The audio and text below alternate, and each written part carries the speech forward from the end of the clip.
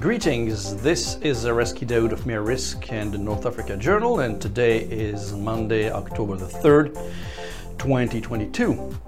Now, the Sahelian nation of Burkina Faso has been a powder cake for some time. This weekend, the coup leader that toppled the previous government has been himself toppled by another coup. The situation in Burkina Faso's capital, Ouagadougou, has been extremely tense lately, with protesters essentially attempting to raid the French embassy there, as France remains highly unpopular due to its policies in former colonies.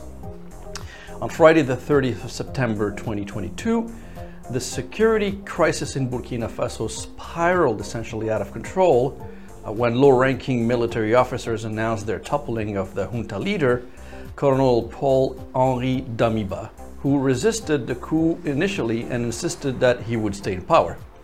Damiba essentially did the same thing when he ousted the previous president in a coup in January 2022. Damiba's whereabouts were not clear in the beginning, and the leaders of the coup version 2.0 suspected that he was hiding in a former military base used by French soldiers in the past. The news of Damiba's potential hiding in a former French base sparked anger among segments of Ouagadougou's population, and on Sunday, dozens of supporters of the new self-proclaimed coup leader, 34-year-old Ibrahim Traoré, gathered at the French embassy in Ouagadougou. Their presence essentially triggered a security response that involved the use of tear gas to disperse the crowds. But French interests in Burkina Faso now appear to be direct targets, judging by the fact that a fire also broke out in front of the French Institute in the western city of Bobo Dioulasso. Eventually, Damiba agreed to step down on Sunday after religious and community leaders intervened to mediate, and is said to have fled to Togo's capital, Lomé.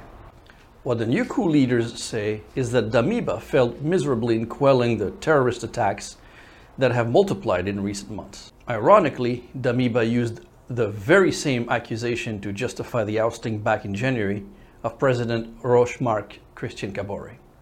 In fact, 9 months after Damiba took power in Burkina Faso, the security situation has worsened more than ever, with Burkina becoming essentially the epicenter of terrorism in the Sahel.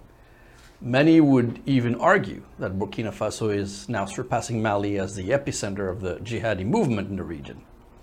This is because there have been more deaths in Burkina than in Mali over the past 3 years. Attacks on civilians and the military continue to increase in their numbers and in their intensity. In April 2022 alone, security analysts counted 240 casualties of terror attacks, including 108 civilians. Mere Risk Critical Incidents Tracker, a unit of our company, recorded a litany of attacks.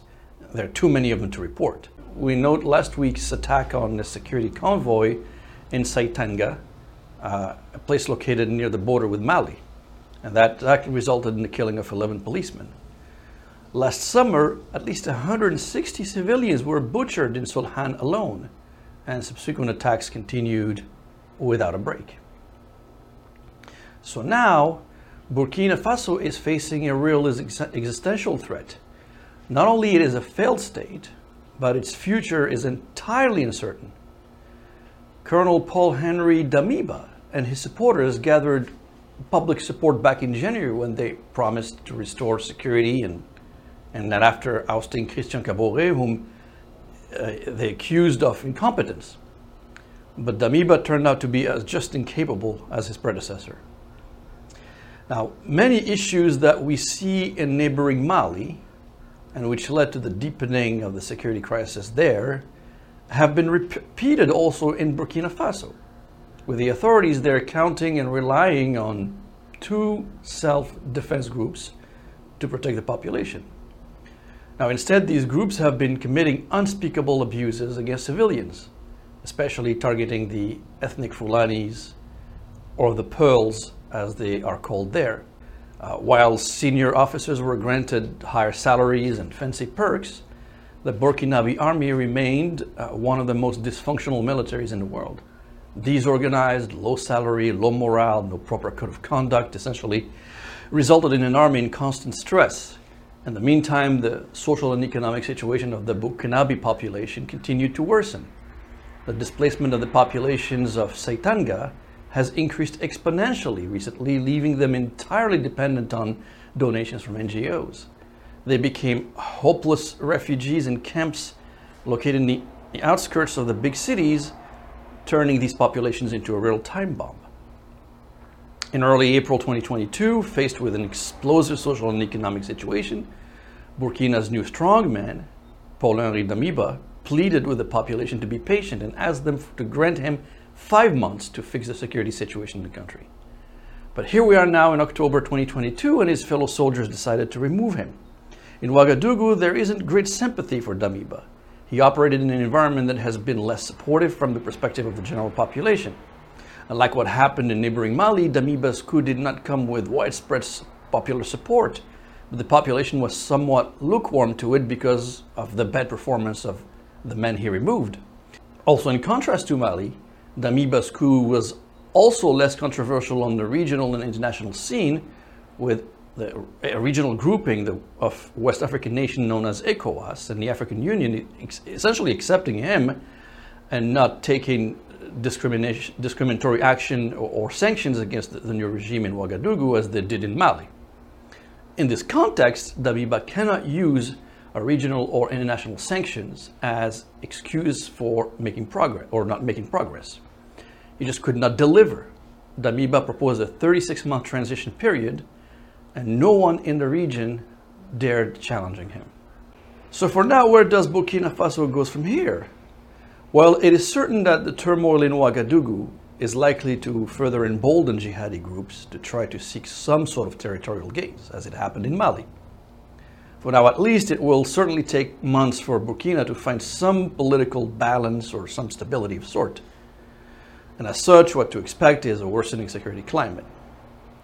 The new junta leader, Traoré Ibrahim, announced on Sunday that he had received the support of army chiefs to strengthen the counter-insurgency operations, and so it's also likely that Burkina's military will get additional support from outside to counter military groups.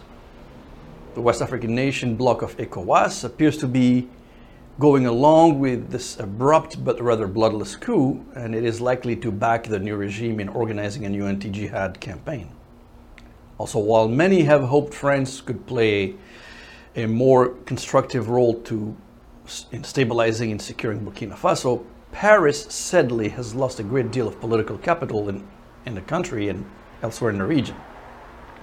If anything, anti-French sentiment is expected to intensify in Ouagadougou, but I do predict that the French will work to control Traoré, the new strongman, and the new junta. It could be more active participant in the anti-jihadi movement. As such, I would expect renewed military jihadi confrontations in the months to come. With that, thank you for listening and looking forward to the next talk. Goodbye.